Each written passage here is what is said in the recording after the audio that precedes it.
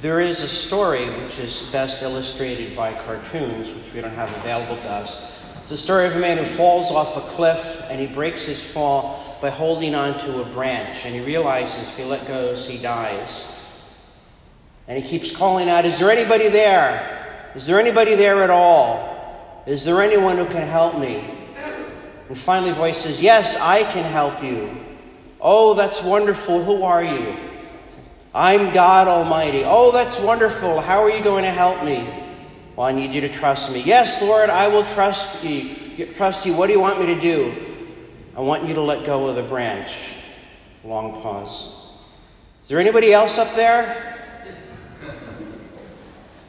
Sometimes, I think, we find God Almighty disappointing.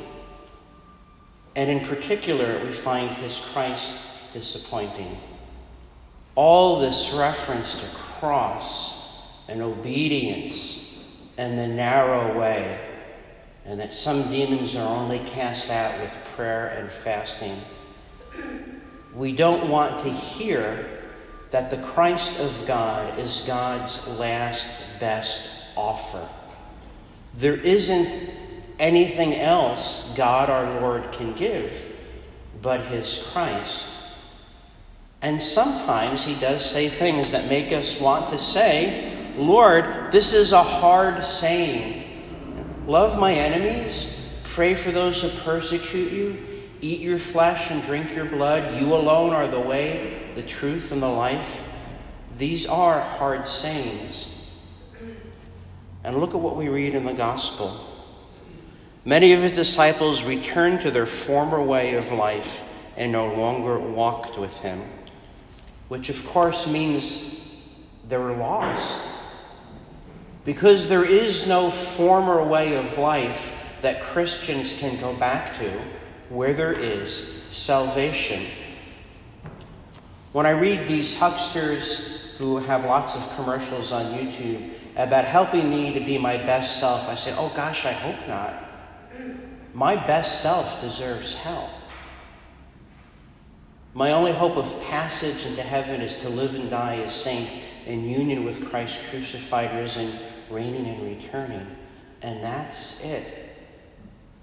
And Simon Peter says, "Lord, to whom shall we go? You alone have the words of eternal life." And then St. Peter, when he had to go from first gear to second gear, couldn't find it for a while.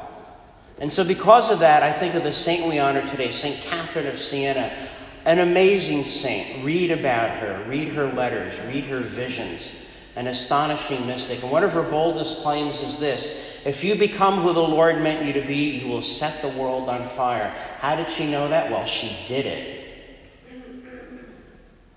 When the Pope had left Rome and was living in France, she walked from Rome to France and told the Pope to his face, "Man up and do your job. Get back to Rome." She set the world on fire. How did she do that? Because she was inspiring, because she was wonderful, because she knew our Lord. She knew that he alone is the way, the truth, and the life. She knew that he alone is our only hope. And she knew that the Christ of God is God Almighty's last best offer. I made the mistake of looking in the mirror this morning, and I saw a lot of this, a lot of that gray hair, and not as much hair as there used to be. I think I'm getting old. I've had more minutes, hours, days, weeks, months, years, decades than I ever expected to. Certainly a lot more time than a lot of people I used to know. What have I done with all those years? I'm not impressed. I'm sure God's going to bring it up. Have I set the world on fire by being the person God called me to be? Not yet. I hope there's still time. Life is uncertain. But there is one certainty. Christ alone is the way, the truth, and the life. He offers his pierced hand to us and says, "Follow me, become one with me. Let me carry your cross with you.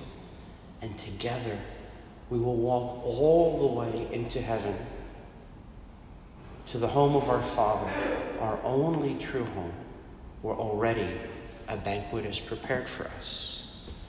May God's holy name be praised now and forever.